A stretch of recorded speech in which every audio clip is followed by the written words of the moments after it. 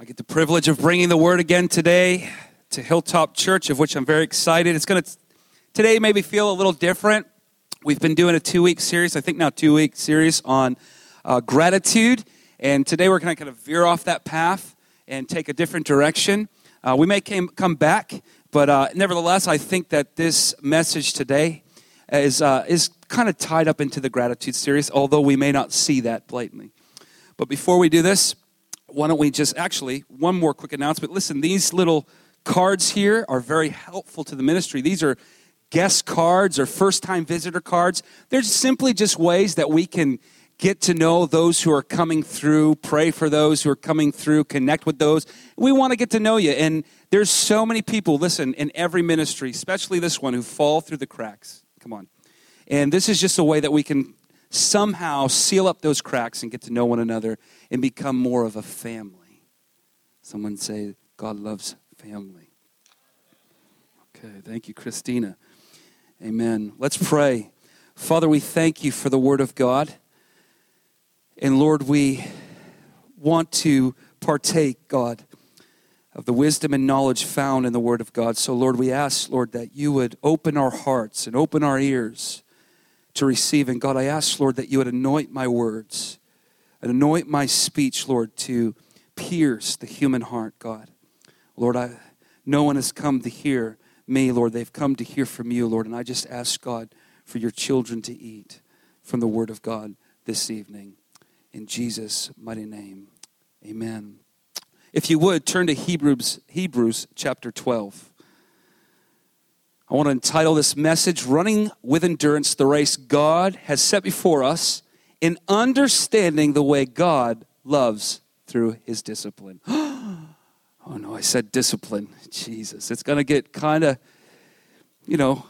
maybe awkward a few times as we navigate through Hebrews 12 in your heart, but I just want to encourage you to just stick with me, because what seems to, whenever we start talking about God as a disciplinary, it's like, really?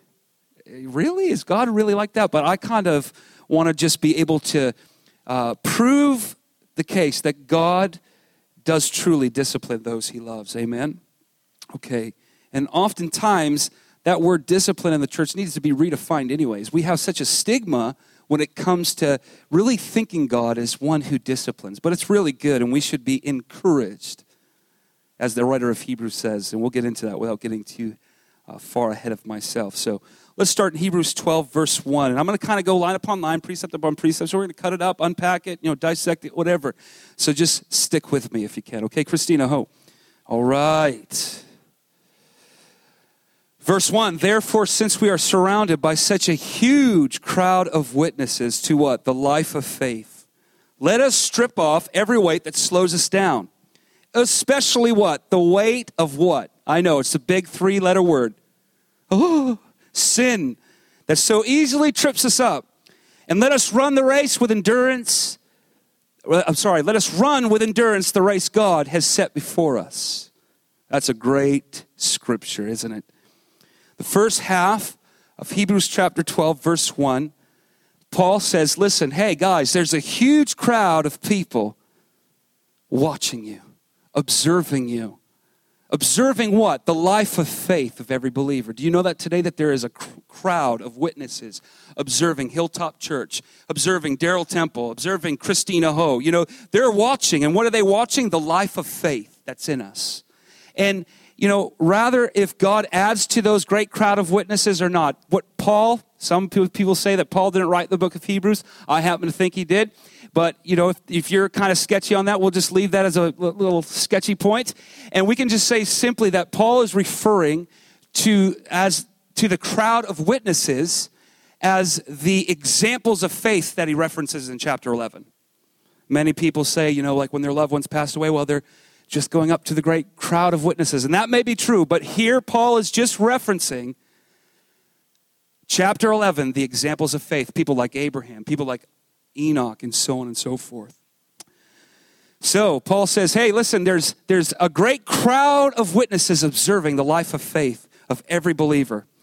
And Paul goes on to say, in light of this understanding, that there is a huge cloud of witnesses watching us, we should what? We should shed some pounds. We should lose some weight. For me, that's needed. But it's not just any weight, right? It's the weight of what? Especially, Paul says what? Especially the weight of sin. You know, it's that's kind of important. Okay, I know that he says first that, that we should, we should strip off every weight that slows us down, but he really emphasized especially the three-letter word, sin. Okay. Why? Because it slows us down, friend. You know, not too long ago, I'll give a little story and use myself as the object, because it's always easier. Iron Man 3 was coming out. How many remember? And it took me a while to kind of get off the couch and go see that one. I really wanted to, but my schedule wasn't lining up. And finally, at a small group, I asked a couple of guys if maybe after small group we could head down to the cinema and watch some Iron Man 3, right? I mean, who doesn't like Tony Stark? So I got two guys to sign up, including myself. That made 3. I got Will, he's always go. And Steve, I don't know, his age, I thought he would want to go to sleep because of work the next day, but the bro was in it to get it. So I was like, praise God, Steve's with me. Steve, no offense, bro, I'm old too. It's good.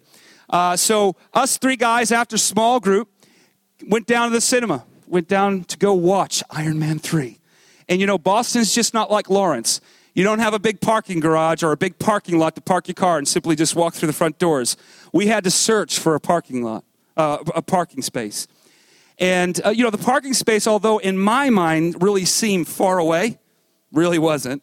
But when we started running to that venue, when we started running to the cinema, man, I feel like I was running a marathon. Hallelujah. Because we were late, I guess the first thing comes in your mind, what do we do when we're late? Let's book it. And nobody said anything. I think Will just actually, he started booking it. And then Steve's like, yeah, it's a great idea. And I'm like, oh, Jesus, no. So I start trying to go. And man, the gap between us started to grow.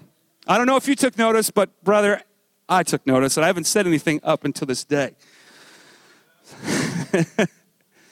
And I'm getting winded, and that gap is just growing. And I can't even see Will anymore. And, Steve, he's pretty slender in shape.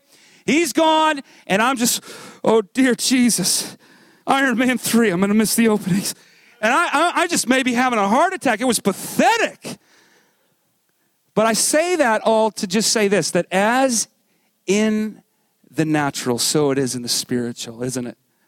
And I guess the example for me in that, as funny as it may sound and as lame as it may be, I could get the analogy of what Paul was talking about. But when weight slows you down, Will can eat whatever he wants, bro. I have to watch it, okay? And he can run a good race, and I can't keep up. Man, they were already ordering their tickets, and I think Will actually he got like this thing of mercy come up. Where's Daryl? And I'm sweating. Let's get the ticket. He's like, Daryl, are you okay? But you understand what I'm saying. As it is in the natural, so it is in the spiritual. The weight of sin can slow you down from running the race God has set before you. And Paul, or the writer of Hebrews, is saying, I encourage you to do away with it. I encourage you to lose some weight. Somebody say to your neighbor, lose some weight. No, don't do that.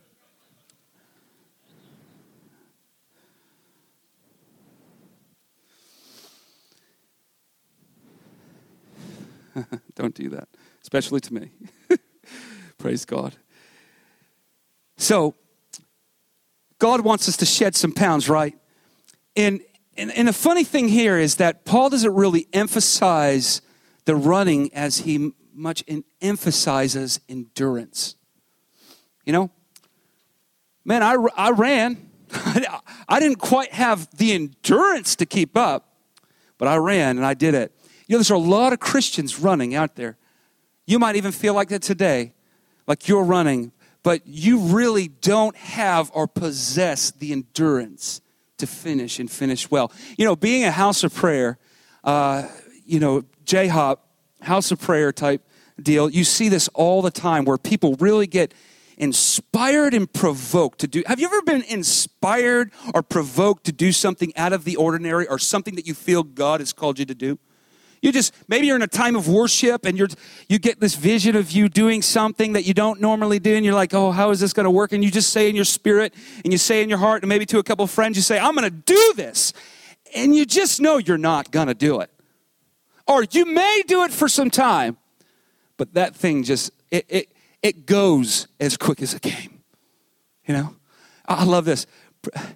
Brother, I just feel like the Lord has spoken to me to lead a prayer set. I'm like, praise God. Praise God. Yeah, let's do this. Come Saturday. They come Saturday and they're getting some training. They're hearing what we're doing and kind of just, coaching them and teaching them on how we do the things we do at J-Hop. And, it's good. And I'm like, yes, somebody's going to do this. Awesome. First week, hello, yeah, I'm sick. And you can hear like planes in the background, birds, but whatever. It fades out fast, doesn't it, people? When God calls you to something, you're not necessarily always equipped with the endurance to accomplish that task, right? Running is good, but running with endurance is better. Amen? Because fortunately, this race that God has called us to run is not just a sprint. It's not just a short little jog when Daryl gets inspired that he's just done with his weight and he's like, honey, I'm going to go for a jog. And she's like, yeah, that should last long. No, honey, every night, 7 o'clock, I'm going to run. And she's like, yeah, praise God. And I do it the first week, but it doesn't last long. This is not just a sprint. It's just not a short jog when you get inspired. This is a marathon, and it can last a lifetime. It will last a lifetime. Steve, I know I'm not that good looking, but please don't look at me like that. I'm very self-cautious. Praise God. Let's turn, and hopefully I can find it. I'm sure I can. To 1 Corinthians 9:24.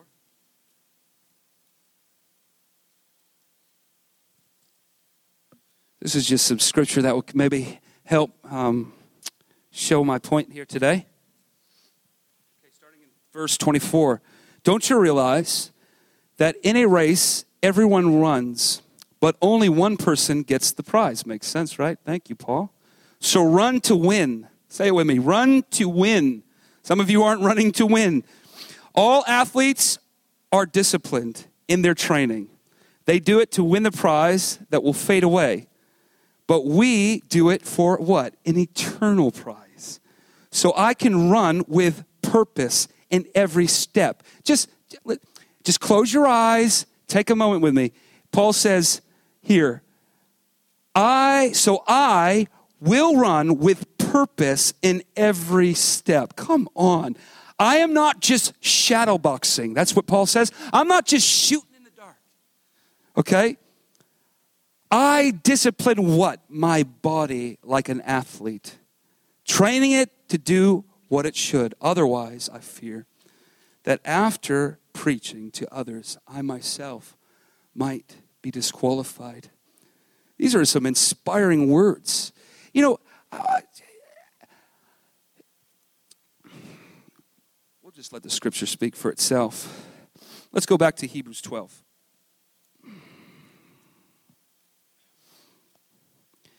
Luckily for us, the writer of Hebrews, Paul, doesn't just tell us what to do, but he tells us how to get there. Don't you just like that about Scripture when it doesn't just like leave you in the dark? Just like, okay, that's great, that's provoking, but how do I do it and how do I get there? Well, luckily for us, this portion of Scripture does not leave us in the dark. Let's go to verse 2. We do this by keeping our eyes on who? Wow, you guys are really excited. We do this by keeping our eyes on who? Thank you. The champion who what? Initiates and perfects our faith. Come on. Now he gives the explanation of why Jesus is our personal trainer. No, I'm sorry, our champion. Because of the joy awaiting him being Jesus, he endured the cross, disregarding its shame. Now he is seated in the place of honor beside God's throne. So how do we do this? We keep our eyes focused on Jesus. It's not just Jesus high and seated on the right hand of the throne of God. It's Jesus who was enduring the cross. How do we know this? Let's go down to 3 and 4. Paul says, or the writer of Hebrews, think of all the what? Hostility he endured from sinful people. So this isn't Jesus high and lifted up. Paul's trying to get you to think of and to envision. He's trying to get you to see Christ suffering at the hands of hostile people. Pretty much his death, right? Some of you that just went, whew. It's not that hard. Let's read. 3, think of the hostility he endured from sinful people. Then you won't become weary and give up. I don't know about you, but whenever we can look back to what Christ did on the cross, I could say confidently that must have took a great amount of endurance. And then Paul just slaps us in the face kind of just with our own kind of, with just some words. He just kind of says, wake up. He says, after all, you have not yet given your lives in your struggle against sin, but what? Christ has. So Paul's saying, listen, it's not going to be that bad. You won't have to go to the extent that Christ did, but if you can make a mental image of Christ enduring the cross, here's Christ, fully God, fully man, suffering hostility at the hands of sinful people like you and me. Isn't that an image? But Paul says, or the writer of Hebrews says this, to provoke you and say, listen, if you can put this in your mind's eye, you will not get weary. You will not give up.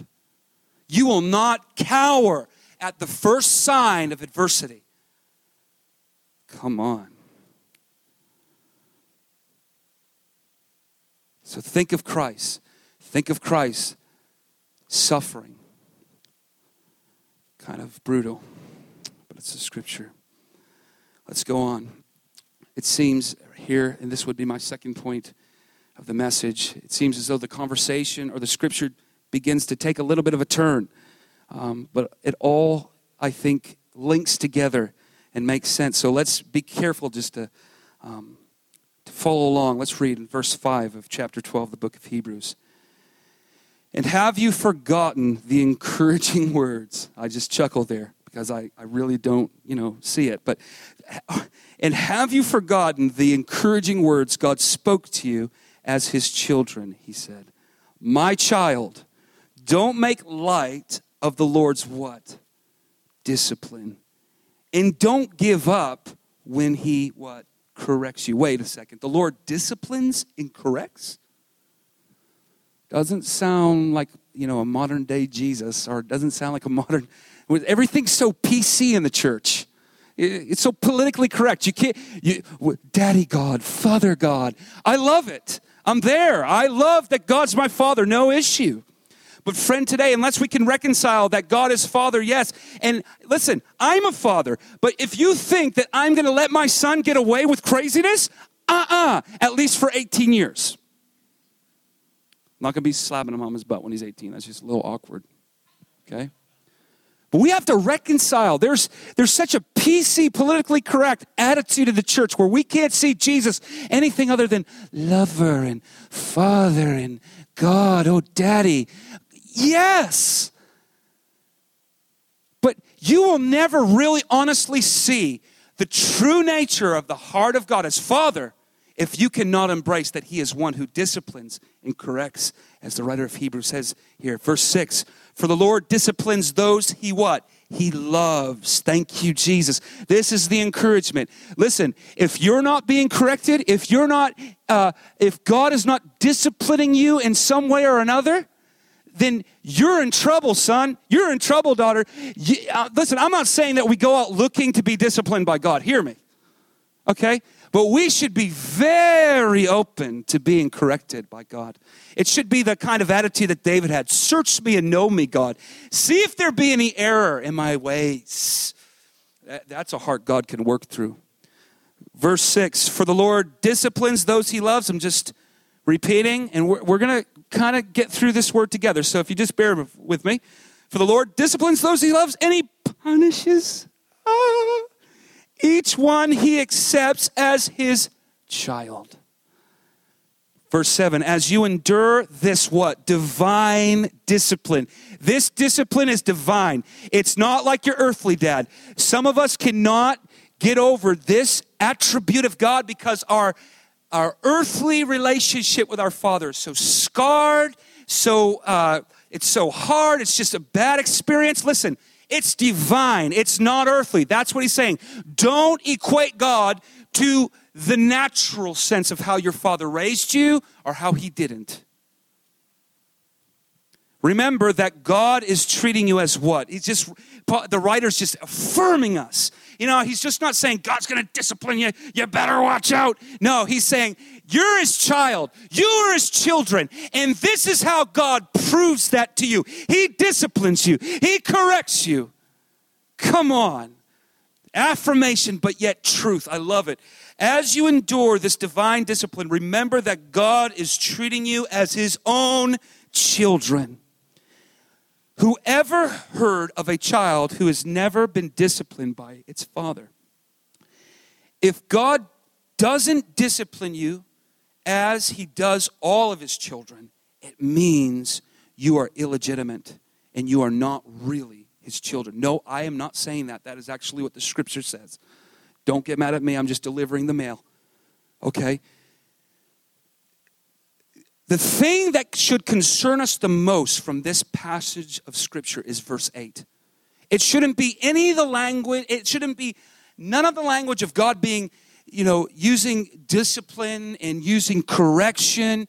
This right here, verse 8, should be the most alarming part of this whole text. If God doesn't discipline you, as he does all of his children, it means that you are illegitimate. Man! That's real. What do I do in light of a scripture like that? I say, Lord, I am open. Search me and know me. I'm your son. Listen, this word discipline needs to be redefined within the church. As many others do. It seems as though because maybe some pastors or preachers have presented it in a negative way, in a negative context, that we throw it out. It's not useful. It's not good. Pastors are using it to abuse people. No. Just because someone has misused scripture or misused prophecy, or we don't get rid of it. That is dangerous. God is nothing like us, friend. He's nothing like us. And I like how the writer of Hebrews starts this off. He says, listen, have you forgotten what? The encouraging words. This means we should find this to be encouraging. This means that when you are in a season of God's discipline, that you are joyful because you know it says that you are a son and a daughter and not an illegitimate person. Come on. I said it last Sunday. The best thing I feel as though Bob Sorge said, the whole thing was good. That would be totally bad to say. But the thing that stuck out in my heart the most is when he said, you don't want God to leave you alone. Who has a theology for one day being a pastor and a worship leader and all of a sudden losing the very tool that you need to minister to the people? What theology is going to help that when God crashes in with some discipline or crashes in with some correction? What's going to help that? PC Jesus? Politically correct Jesus? No. It's a Jesus that's viewed as a loving father who disciplines his children. We know Bob personally. And from his testimony, I can say this confidently, that he believes that what happened through his voice, losing his voice, it was actually the discipline of God in his life. Who thinks like that these days? We sign up and it's just the bless me club. Like you just get a better car, you get a better life, better girlfriend, I don't know, whatever, better gas mileage. It's endless. Try to tell that to a missionary who's going to a foreign land where the gospel is not accepted. To try to tell them that once you sign up, friend, life is just good and great and grand. No, friend, you might lose your life. And when you're shaken, can you stand? If you're faced with, any opportunity of being a martyr or something or dying for your faith, could you stand? A PC gospel isn't going to help a friend to stand in a hostile environment. Okay. I really do love you. I really do. And I'm just passionate, that's all. So Paul the writer, I keep on saying Paul because I believe that Paul wrote the book of Hebrews. I think that theologians can back that up. There's still an argument, so I want to be careful there. But the writer of Hebrews is referencing in the beginning where it says, have you forgotten these encouraging words God spoke to you in verse 5 and 6 and 7? He's actually quoting Proverbs 3, 11 through 12. It wasn't just some new thing. This was something that God spoke in the Old Testament. Amen? Okay, just for you to know. So, this leads to some of the conclusions or the concluding thoughts in verse 6. We already touched upon this, so just a couple more verses that might help us. Proverbs 12:1 says, whoever loves discipline loves knowledge, but he who hates reproof or discipline is stupid. Don't get mad at me. Okay, I'm not calling you stupid. It's just this is the word of God. It's Proverbs 12:1, the NLT. Okay, all right. Job 5:17. I think if there's any person in the Word of God who had context and actually the life experience of what I'm talking about today, it would be Job. Job 5:17 says, "Behold, blessed is the one whom God reproves," or disciplines. "Therefore, despise not the discipline of the Almighty." Come on, those are good scriptures. If there's anybody, I think, who again exemplifies this, what I'm talking about today, it would be Job. It would be Job. All right, let's bring this to some closing statements here, and we'll move on from this point. Further down, I think we're going to go to verse 9 of Hebrews chapter 12, and we'll conclude here. Let me just find it here. Sorry. "Since we respected our earthly fathers who disciplined us, shouldn't we submit even more to the discipline of the Father of our spirits, who lives forever? For our earthly fathers disciplined us," this is verse 10, "for a few years, doing the best they knew how. But God's discipline is what? Always good for us, so that we might share in His holiness." That's a remarkable statement. This connection between the discipline of God actually being able to share in the Lord's holiness. I don't know about you, but whenever I come out of the season or whenever I'm in a season where I feel like the Lord is correcting and disciplining and refining me, I feel like not only do I get a glimpse of His holiness, but I feel almost holy myself. There's something, listen, I'm not saying I'm perfected in holiness, not at all. But there's something that's so cleansing and so life-giving and peaceful when the Lord goes in and operates in my heart and operates in my life. I'm always the benefactor, I find.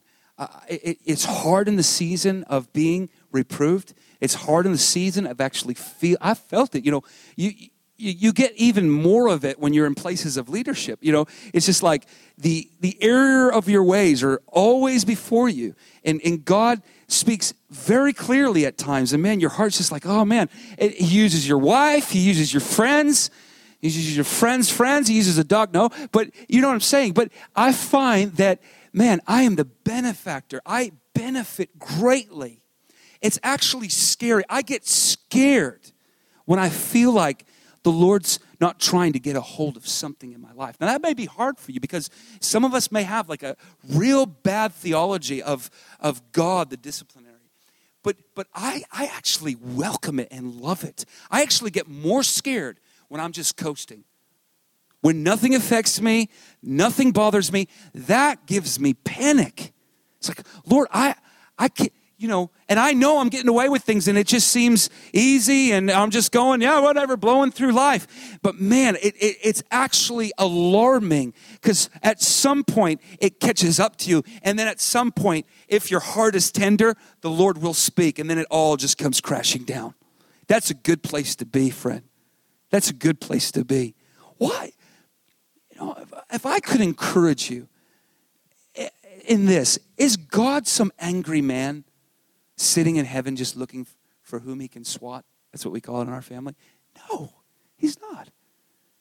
Am I some angry man who actually uses forms of discipline for my child? And yes, maybe that may sometimes take a little on the tookish. He's got plenty of padding there. He'll be all right. No. But I would say it would be more of a danger for my son just to be like this. Yeah, okay, cool. Oh, you talk to your mom like that? Great, yeah, cool. Great, yep, praise God. Yeah, okay, yeah. You just broke the front window by getting angry and throwing a baseball bat through it. Great, praise God, we'll just get a new one. No, I'm not doing anything. And what do you think if the Lord's just turning a blind eye to the sin that so easily slows us down or trips us up? No, he's not. It would be unloving, as Hebrews said, for God not to do anything. It would be it just would not be right, and it certainly wouldn't be fatherly. You understand what I'm saying? Listen, hear me this. I am not saying God is an angry God looking for who he can crush. But I am saying, God, you should fear him. And you, rather than him crushing you, should fall on the rock and be broken. That's what I'm saying. We need help. I see so much in the church that we're just kind of skating around these kind of topics, and we're just kind of making God just look uninvolved and uninterested, and he's just a peace hippie up in heaven just saying love, love, love, love, love, and turning a blind eye to the sin and the corruption and the darkness. No, he's not. And if you're there, if you feel like God's not involved in this area, man, I want to encourage you, get God involved. Hebrews is very clear. If you don't feel the discipline of God in your life, you are an illegitimate child. That means you are not of God. And I have absolute confidence and faith today that none of us are there. But if it's even in your heart that you can reconcile and see God as a loving Father who uses discipline to prove his love, to show his love, it will be helpful to you. Amen. Amen. Will, if you could come, we're going to close here. We don't want to be careful with our children workers. Now with the extended time, they have the children just a little bit longer. So we're trying to be gracious towards that. But I thought an appropriate thing to close our message, our time together, would be just to take communion. And I'd like to read a scripture that would segue into that. And Will's going to do a song. And after I read the scripture and pray, please feel free to partake of the elements here. The grape juice.